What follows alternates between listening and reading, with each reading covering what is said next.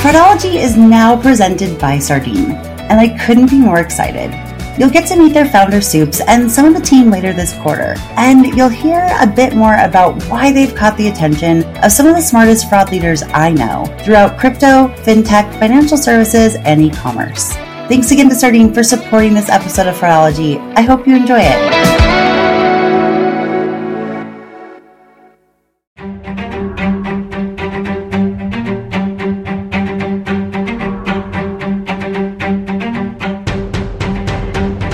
Welcome to the Fraudology Podcast, where every week we will dive into the science and study of online fraud from the perspective of a veteran fraud fighter. I'm Carice Hendrick. I've focused my life and career on online fraud prevention for over 15 years, working with hundreds of the most well-known e-commerce companies to help them prevent payment fraud and abuse.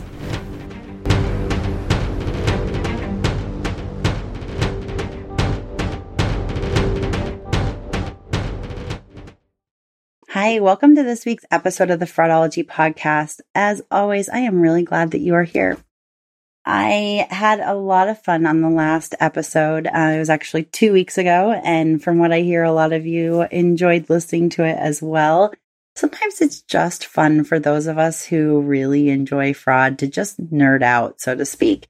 And that's what I did with Matt Vega and Will Megson, the co-hosts of the Fraud Technology Podcast. And from what I understand from those of you that listen to it, it sparked new ideas. And that's what I love whenever I get to hear or host or facilitate various conversations around fraud, is just that energy. And oh yeah, and that made me think of this. And then what about that? And what about this? And I only got through 2 or 3 questions that I planned to ask them, but that was just because we had such good conversation.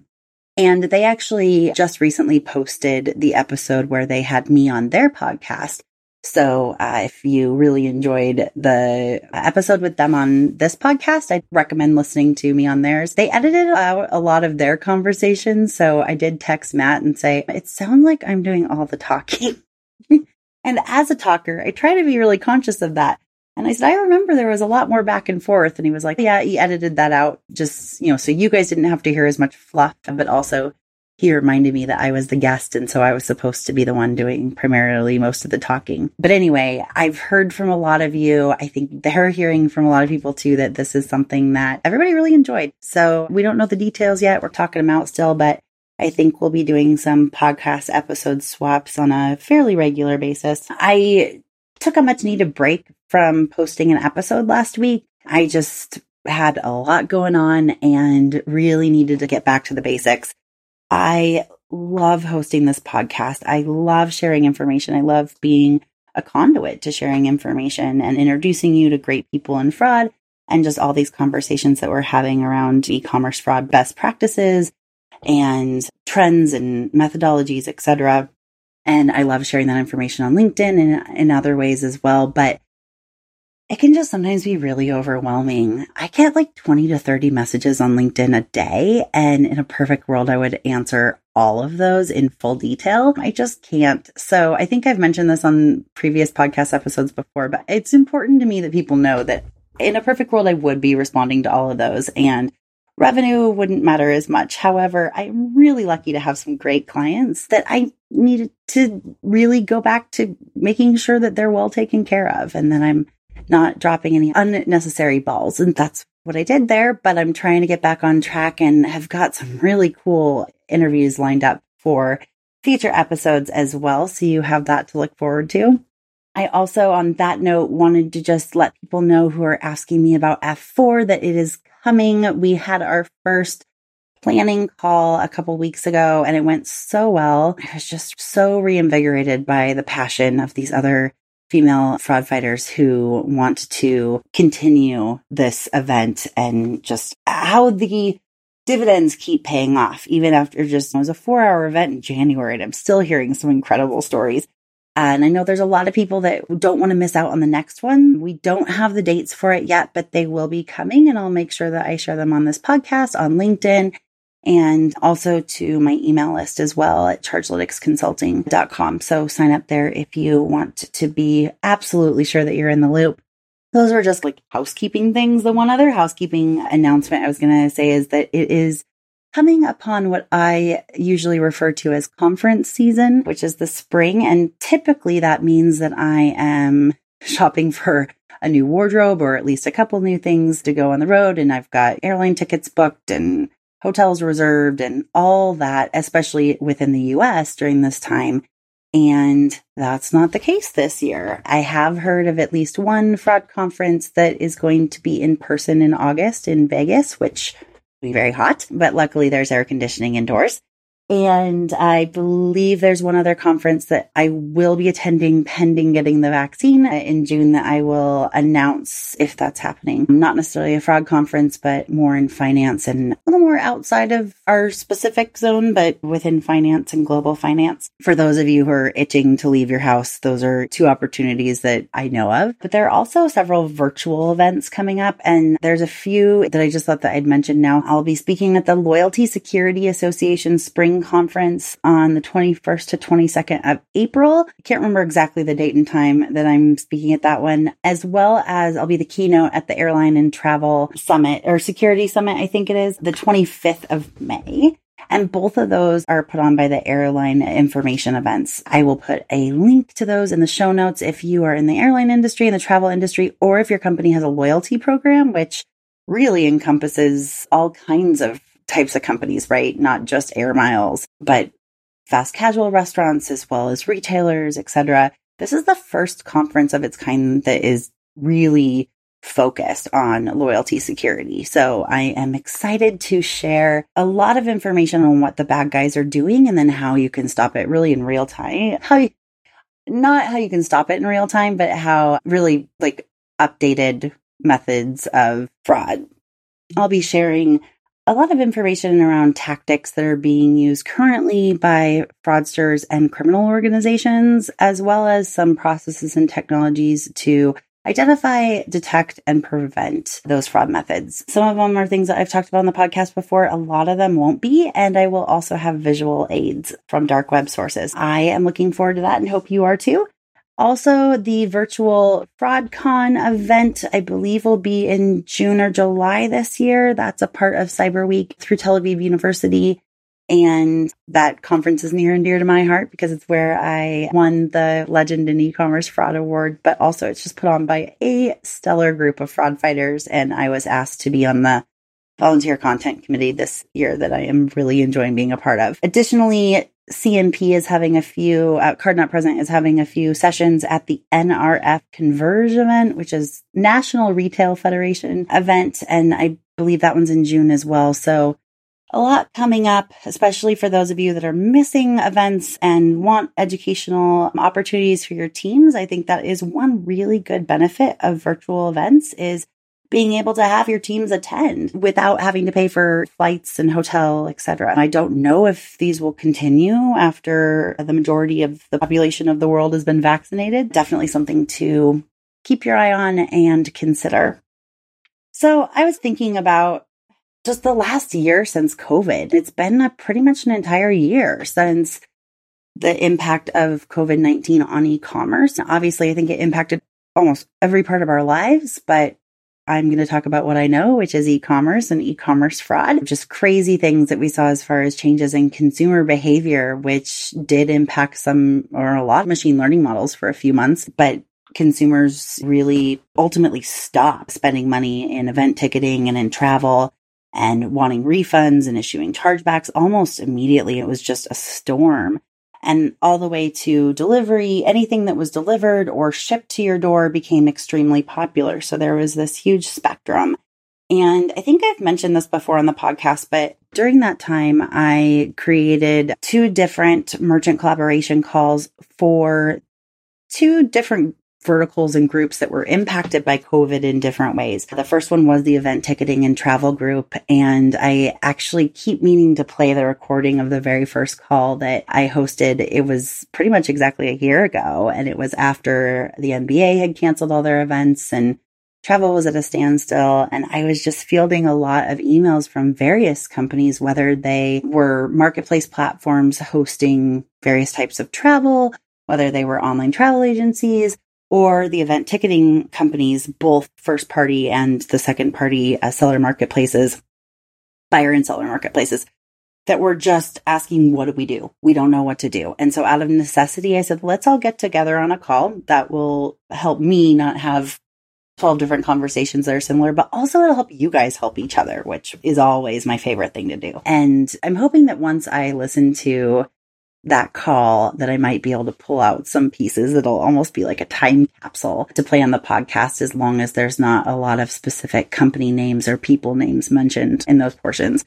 And I think that'd be interesting. It might be painful for the people that went through that. And we still are having a weekly call with that group. But I have to say, I've had to clean out the list a few times over the last year because a lot of people are no longer at those companies. And this pandemic has greatly impacted those verticals. And I think that we're all seeing hope on the horizon. And I definitely picked up on that in the last call that we had with the group. But it's been really interesting. And then on the flip side, I started hearing about this steep increase in did not arrive and did not receive claims prior to the pandemic, but really got worse during the pandemic. And that was through that call with about 30 or so really pretty large online retailers. We were able to determine that this was actually a more coordinated fraud effort. And we were able to identify the refunding fraud that I've talked about quite a bit on previous episodes here on this podcast, as well as written articles about it and spoken about it at conferences. I know that this is still impacting companies greatly, and this is something that we continue to meet every other week on. If you are a retailer online and are interested in learning about that group, happy to have you join. I don't charge for it. It's honestly a highlight of my schedule every other week as well. But we do keep it to merchant only just so that people can feel like they can really speak openly. But there's been a lot of great discussions lately about shipping partners and holding them accountable, as well as policy changes and procedures, which is just really fascinating because we're looking at fraud in a different way. It's now post-transaction for a lot of these merchants and not pre-transaction. I actually talked about it quite a bit on the Fraud Technology podcast episode. If you're, interested in hearing a little bit more understanding of how that's working and how that's really impacting these companies. But I just kind of wanted to take a minute to reflect on that because it has greatly impacted us as a whole, not just conferences and not being able to collaborate in person, which is so important in this industry because there are a lot of things that can't be said in writing or on calls, but can be said face to face in a hallway or in a closed door session or within a larger group of quote unquote safe peers, for example. And so I think that for this industry, more than a lot of them, it's really a necessity and something that a lot of us are missing. So those calls are able to help that piece and the collaboration piece, which is just so important. So out of actually the most recent retailer call came the main topic that I wanted to discuss on this episode. It really started with one large retailer talking and asking about a specific type of strategy or a specific tool in the Fraud Fighters toolkit, so to speak, to prevent account takeovers. And then we kind of got into diagnosing account takeovers. And this is something that I don't feel like gets talked a lot about. I see a lot of blog posts and webinars with topics about account takeovers, but I don't see a lot of people saying, hey, there are different methods of account takeover by the bad guys, and there are different intent of the bad guys or the fraudsters. And not all solutions, technology, or processes and policies are going to fix all of those different types.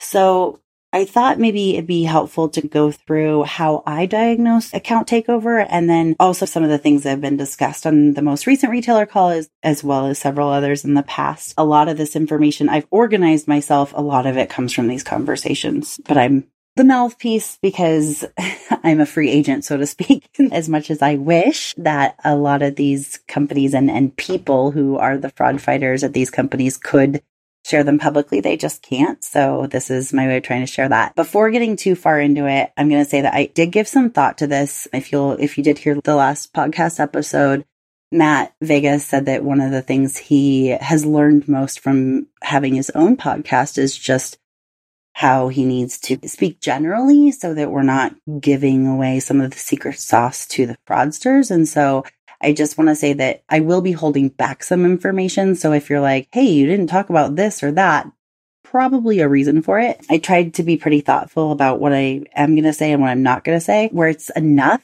for you fraud fighters to really apply it to your world without giving too much of our secret sauce away to the bad guys, but also knowing that they know a lot. So it's a balance, like most things, right?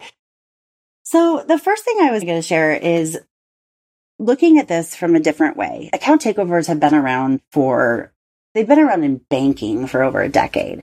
I think in e-commerce, probably right around a decade or a little bit over maybe, but we were a few years after banking. And I think I've told the story before, but when I was at the trade association, I put together a panel by members of the Gamer Safety Alliance, which I had the privilege of helping to create as well as facilitate with some of the largest online gaming companies in the world, online as well as mobile gaming in the world. And on this panel were 4 very large gaming companies, and they were talking about account takeover because this was something that was new to them.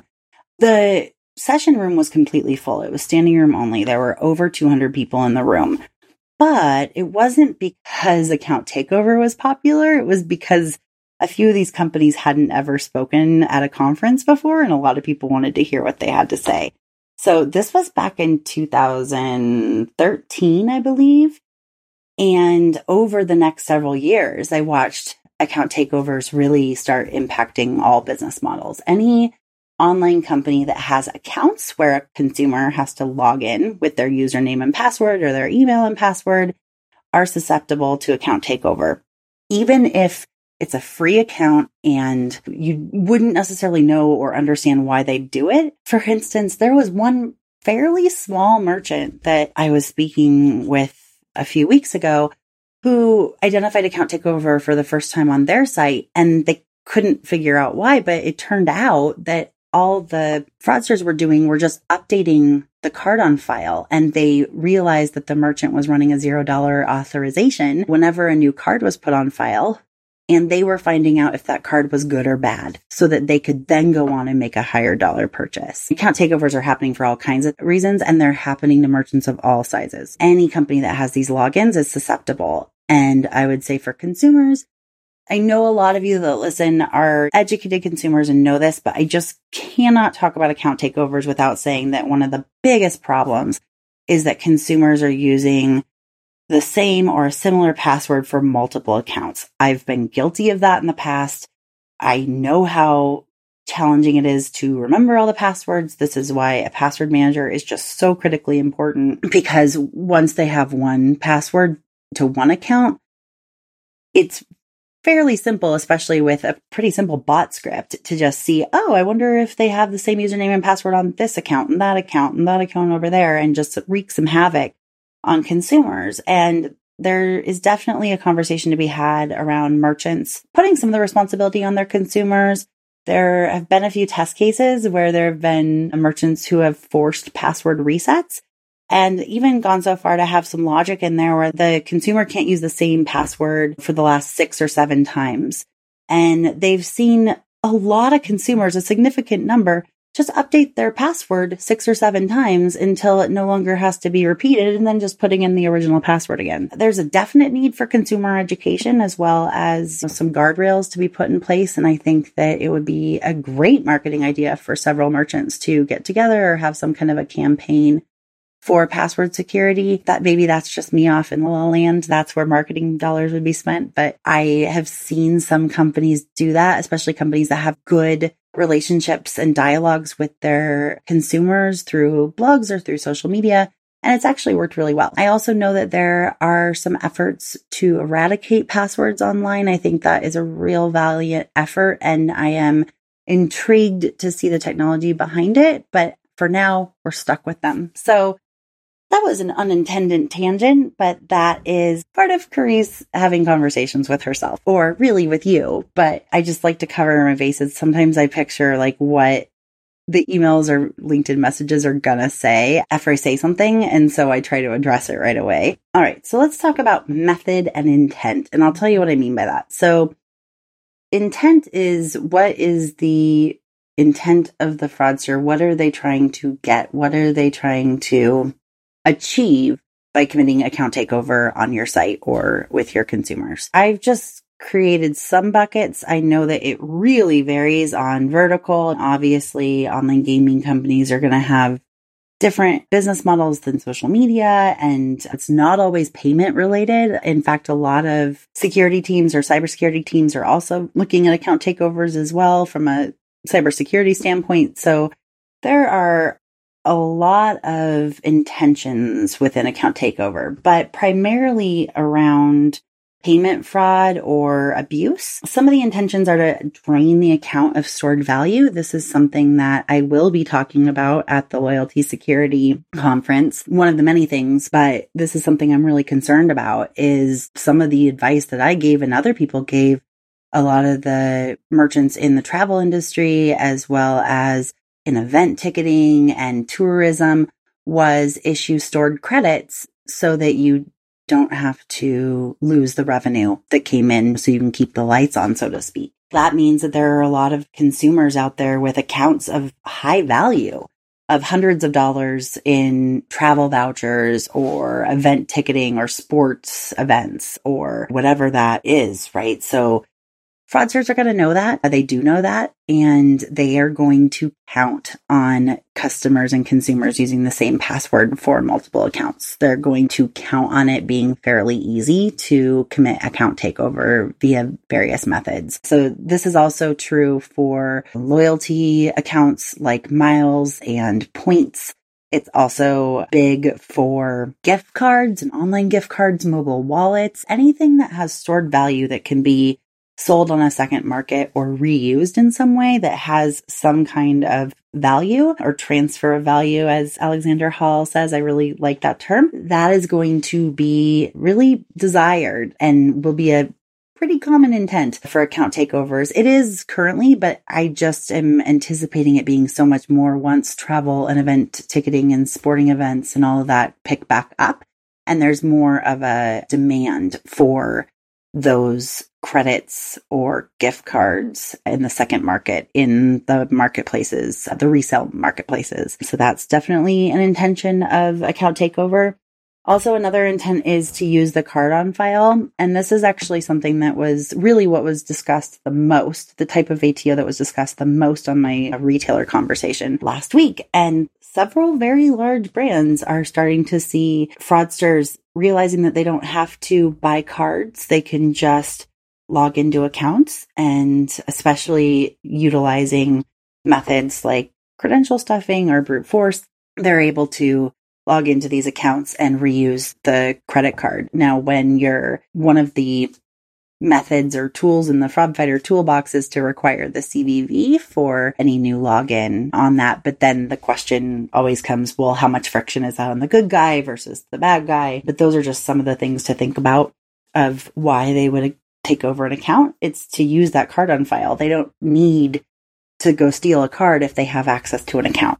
Additionally, using the legacy of an account, that's similar to using the card on file, but sometimes fraudster uses the legacy of the account and updates a whole new card. And a lot of times they'll do that when your fraud system values older accounts that have placed good purchases, either within your organization or within the consortium and the network that uses the same system as your company. And that really is around knowing that if a fraudster was to create a new account, they know that would be scored higher.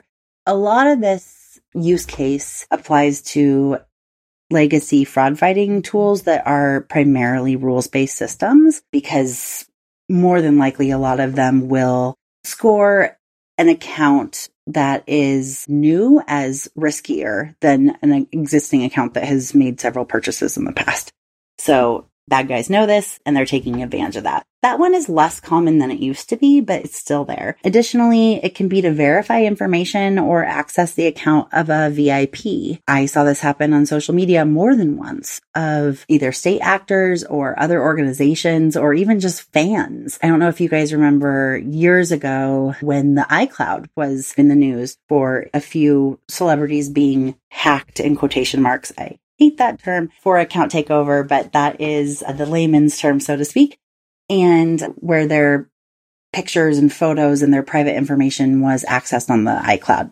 That would be a perfect example of verifying information or accessing the account of a VIP. That could also happen on social media to send out a tweet on the celebrity's behalf. Or like last year with the whole Bitcoin debacle. I think it was the Bitcoin debacle when Bill Gates and all these other people had their accounts taken over and it was a coordinated post. I can't remember the specifics. I'm sure you're yelling it through your headphones right now. But that would be another example of that. Again, like if a company is social media, it's going to have different reasons and intent for account takeover than a retailer, than a gaming company, than a dating company, just all different kinds. But those are the core intentions or really what's driving them, what their goal is of the account takeover. And that is important in preventing it. Additionally important is the method being used. Is it credential stuffing? Is it brute force? Is it through phishing? Is it via malware? Just to go through those. So credential stuffing is reusing the passwords that have been exposed elsewhere. So there have been various breaches over the last decade where usernames and passwords were exposed. And a lot of people, and even just the way the media covered those was, oh, it's not card numbers, so it's fine. Actually, card numbers can be canceled very quickly. But most consumers, I think, I can't even remember the number. I want to say it's like 80% of consumers use a password on one or more than one account at a time. I think it's probably much higher than that. So what's happened is there's this whole lucrative business on the dark web where they are compiling lists. And sometimes they just make them completely free and open source, which happened fairly recently with millions and millions of account credentials. And so some of these people are very patient. Others have bot scripts that they just run through to see which accounts they can access. And sometimes they're holding them on to themselves and they're the ones, actually monetizing those. Other times they are reselling the credentials to these accounts to specific websites or retailers in bulk for another party to monetize.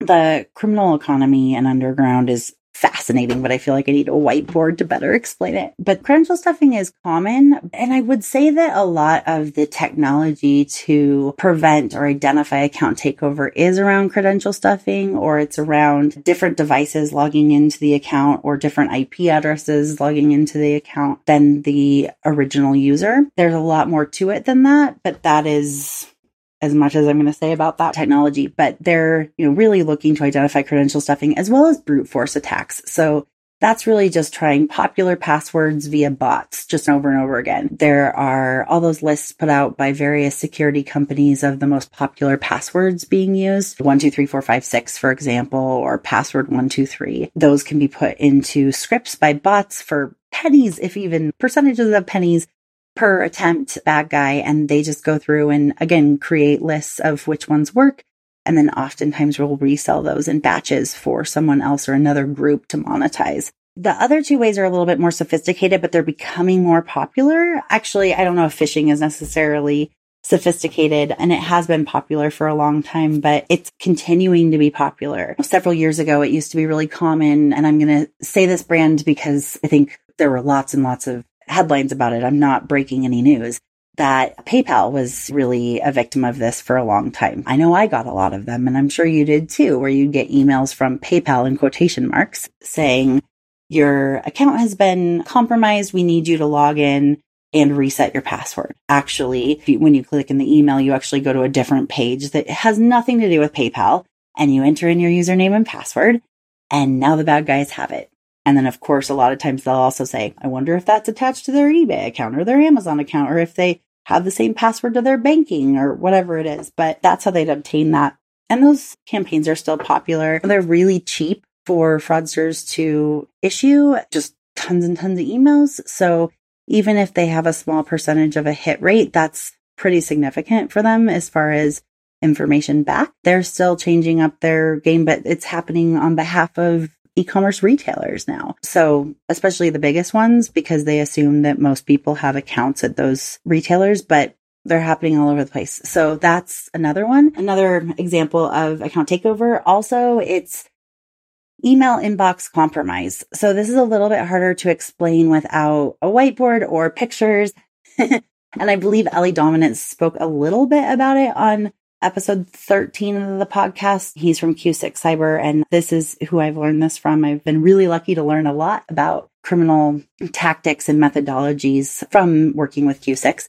And one of them is they're compromising email inboxes and then actually just watching them at scale. So they're just pulling all the information of all the retailers that a specific inbox is getting emails from for sometimes months.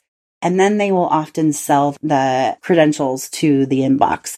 Other times they're doing all kinds of things with it. So that's why it's really hard to generalize, but this is just like the most basic example. And once they have the user's inbox, which is fairly easy to get, unfortunately, especially because of reusing of passwords, etc., but also they can do a lost password and have a one-time password sent to SIM swapping. Like it's just, I could really go down a rabbit hole, but I'm really trying hard not to. So they're getting access to the inbox. And then of course they can now go into all kinds of retailers and maybe say that they lost the password and then get it sent into the inbox. And a lot of times they're either writing scripts for any email confirmation from a merchant or a bank or financial institution that they're hitting on behalf of the compromised inbox to go directly to junk, or sometimes they're just sending thousands and thousands of emails at the same time and just spamming the heck out of that inbox, so that if my inbox was suddenly got a flood of thousands of emails and they were all junk, I wouldn't know to go sift through that and find a order confirmation email from a company. And I've seen a lot of those inboxes for sale, and a lot of times it'll say this inbox has accounts with XYZ retailers and listing them all. And the more they have, the more value it is. So that is definitely something to watch. And it's terrifying because honestly, a lot of fraud prevention infrastructure has been built around something you have, and something you have is your inbox or your cell phone, or when something was your password. Once the fraudsters have access to something that you have, either your inbox, or they have been able to contact your cell phone provider to do a temporary SIM swap, then they have it. You're not the only one that has it. So those are just some of it. And then additionally, this is something that Ellie talked about a lot, and I actually want him to come back pretty soon because there's even more developments on it. But this is via malware. So I think I discounted how impactful malware can be to fraud, because I think I used to always think it was in the cybersecurity bucket. But there's been several malware families coming up over the last few years, and for the longest time, they were really targeting financial institutions and banks for money. But now that a lot of the banks have various security in place, including most of them are working with Q6 Cyber to get this information in real time, they're now, these criminal organizations that they're running these malware are now targeting them towards e-commerce retailers and a lot of other e-commerce companies. And basically, when a device is infected with malware, depending on the malware family, every time a consumer is logging into any account online, the entire session details are being sent to the host. So that includes everything about the device. That includes a lot of the metadata that is used to determine account takeover is being transferred to the malware host. And often these are now sold in batches and given to fraudsters to then monetize this. And this allows them to then use an emulator. The most common one is Lincoln Sphere, or the most common bad one, like that really looks pretty legitimate, is Lincoln Sphere, and that's spelled Linken and then Sphere.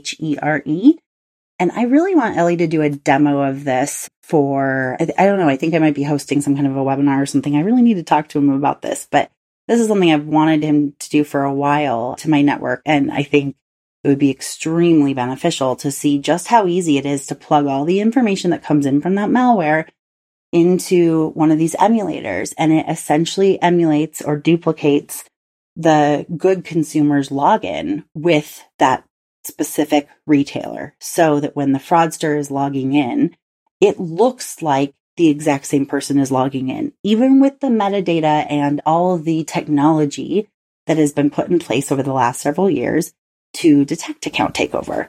I've talked to some very large companies that have huge budgets for detecting account takeover who are really struggling in detecting these. Some of them just are completely missing them. And it's especially around financial institutions or challenger banks where the stakes are really high.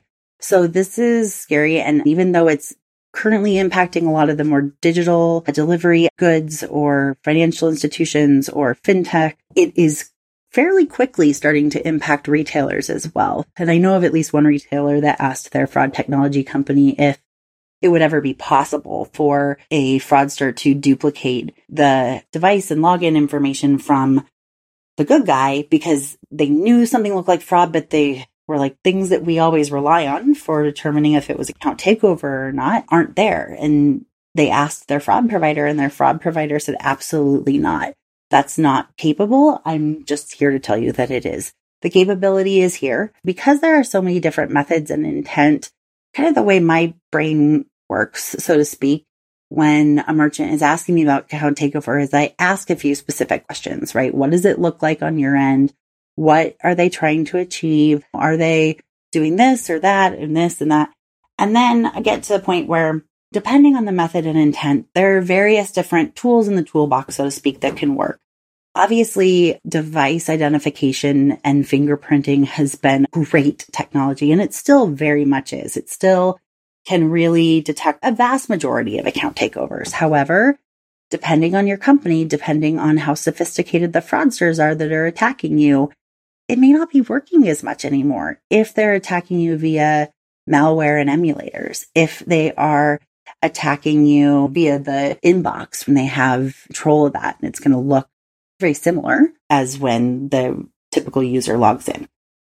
And they'll be able to pass a lot of the one-time password and multi-factor authentication challenges that you might put in place. Between those, then there's also other things that can be put in place, obviously, are extra security when anything changes in the account. So, for instance, if the intention is the use of the card on file, a lot of merchants have built-in logic that says if the card on file is being used and the shipping address is changed, or the phone number is changed, or the email address changes, something like that changes, then we'll have extra security. Maybe we'll have them re-enter the entire 16 digits of their credit card, or re-enter the CVV, the last 3 digits on the back of the card, or the first 4 on Amex, or the last 4 digits on the front of the card on Amex, and those types of things. But then there's a challenge of, are we preventing our good customers, etc. Those are just some of the things that you can do, though, as far as looking at that and saying, okay, how can we put these things in place? But unfortunately for these retailers that were talking the other day, now the fraudsters have realized that this is the case, which is why I'm feel like I can share this on a public forum, because they've obviously figured this out at multiple retailers fairly recently, that when they change anything, these extra challenges come up. So now they're simply shipping to the same address as the cardholder.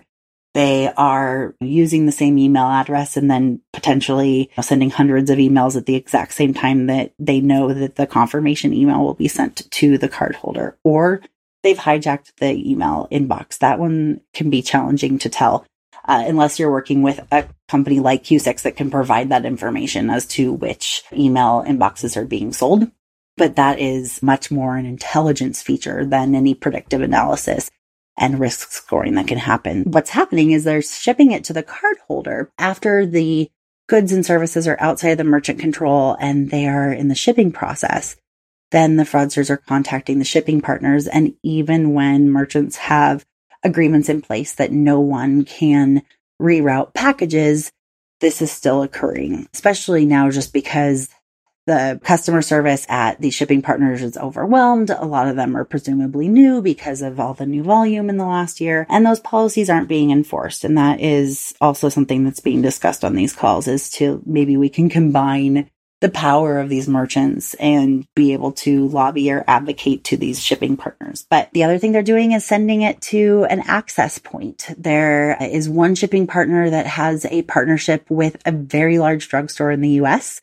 And this has become a very easy way for fraudsters to reroute the package and just say, oh, you know what? I'm going to be really out running errands, or I don't want packages left at my door because I have porch pirates or whatever. So can you ship it to the nearest pharmacy that you work with here, and I'll just pick it up. And a lot of times they'll send mules or other people to pick it up because they may be in a similar geolocation as the cardholder or the account holder.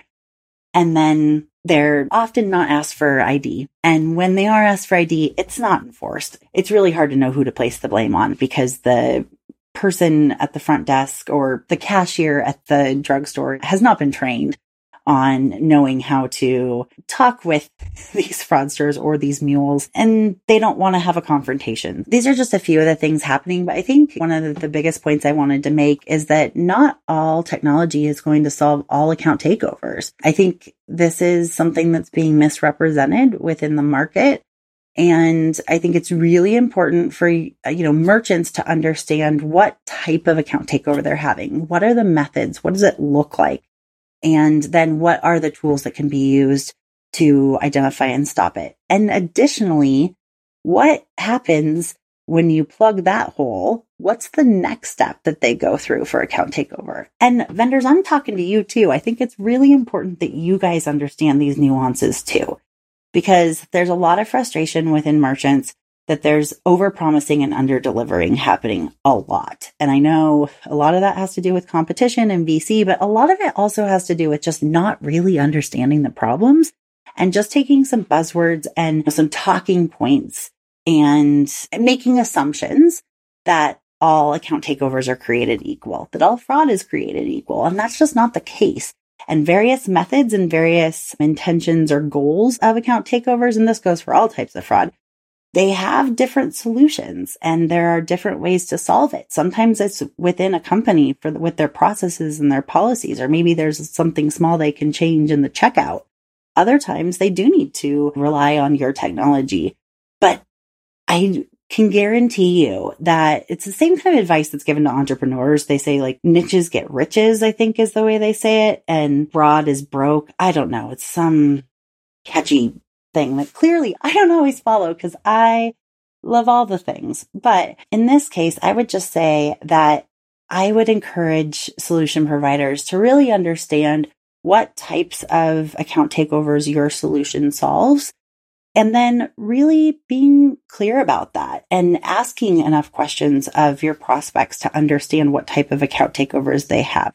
And if your solution is going to solve that, if it's going to help for that. Because when it doesn't, that merchant is unhappy, especially if they've implemented your product by then and signed a 5-year contract or a 3-year or whatever it is. And they're going to tell everyone that your product doesn't work for account takeovers. They're not going to say the product doesn't work for account takeovers coming in from malware, but it will work for credential stuffing. No, they're just going to say they say that they stop account takeovers and they don't. It really is a difference between going for the long term or the short term. But I can tell you, I have seen the impact that your reputations have on your business. And I'm trying to help you here. And merchants will really respect you. I know several companies who have said, wow, I was talking to such and such vendor, and they actually said that their solution wouldn't work for our problems. And then they go tell their merchants that, and they're like, these guys will tell the truth to you. You can trust them. Go talk to them. That's what you want. And so this is something that honestly, I've had so many merchants recently ask me for a revamp of the Merchants Are From Mars, Vendors Are From Venus podcast episode I did for the previous podcast I was on, the Online Fraudcast. And it's something that I want to do really thoughtfully, so I just haven't done lately. But this is just a small piece of that, especially because of the pandemic, all providers and vendors have really had to, I don't want to say get aggressive, but some of you guys have really gotten aggressive on outreach to merchants, and they're just overwhelmed, and they really will notice when you treat them differently. They do notice that. I am very lucky to work with a very small number of vendors in a long-term way. And I'm really proud of when I hear merchants say, wow, they're really different. They left me alone, or they really gave me great advice, or they didn't pressure me. So those are things that are really noticed, especially in this industry where we pay attention to details very closely because details matter a lot in e-commerce fraud prevention. And we can't help but have that go into other areas of our lives. But I would just really say, merchants, if you're shopping for a solution for account takeover, take a little time to understand your issues and really what the goals are of your fraudsters and your business model, so that you can articulate that to, your potential solution providers that you're talking to, potential partners, or even your current partners about maybe adding product, etc. And then on the flip side, solution providers, I just really hope that you understand that It's no longer a case of an account takeover is an account takeover. They're very different, and there's a spectrum, and your solution might be really good. It might be the best for one specific method of account takeover, but not at all help for another. And I think it's really important that you understand that too. That is the majority of what I wanted to say today. Hopefully this has made sense and help you see things from a different perspective as far as diagnosing the problem, which will lead to the solutions. And that's really what I think is the most important in this space, is really understanding the problem so that we can have the right solution. And not just the right solution for today, but the right solution for the next several months and years. With that, I am going to wrap up this episode, but we'll come back next week with another great interview, and I look forward to speaking with you then.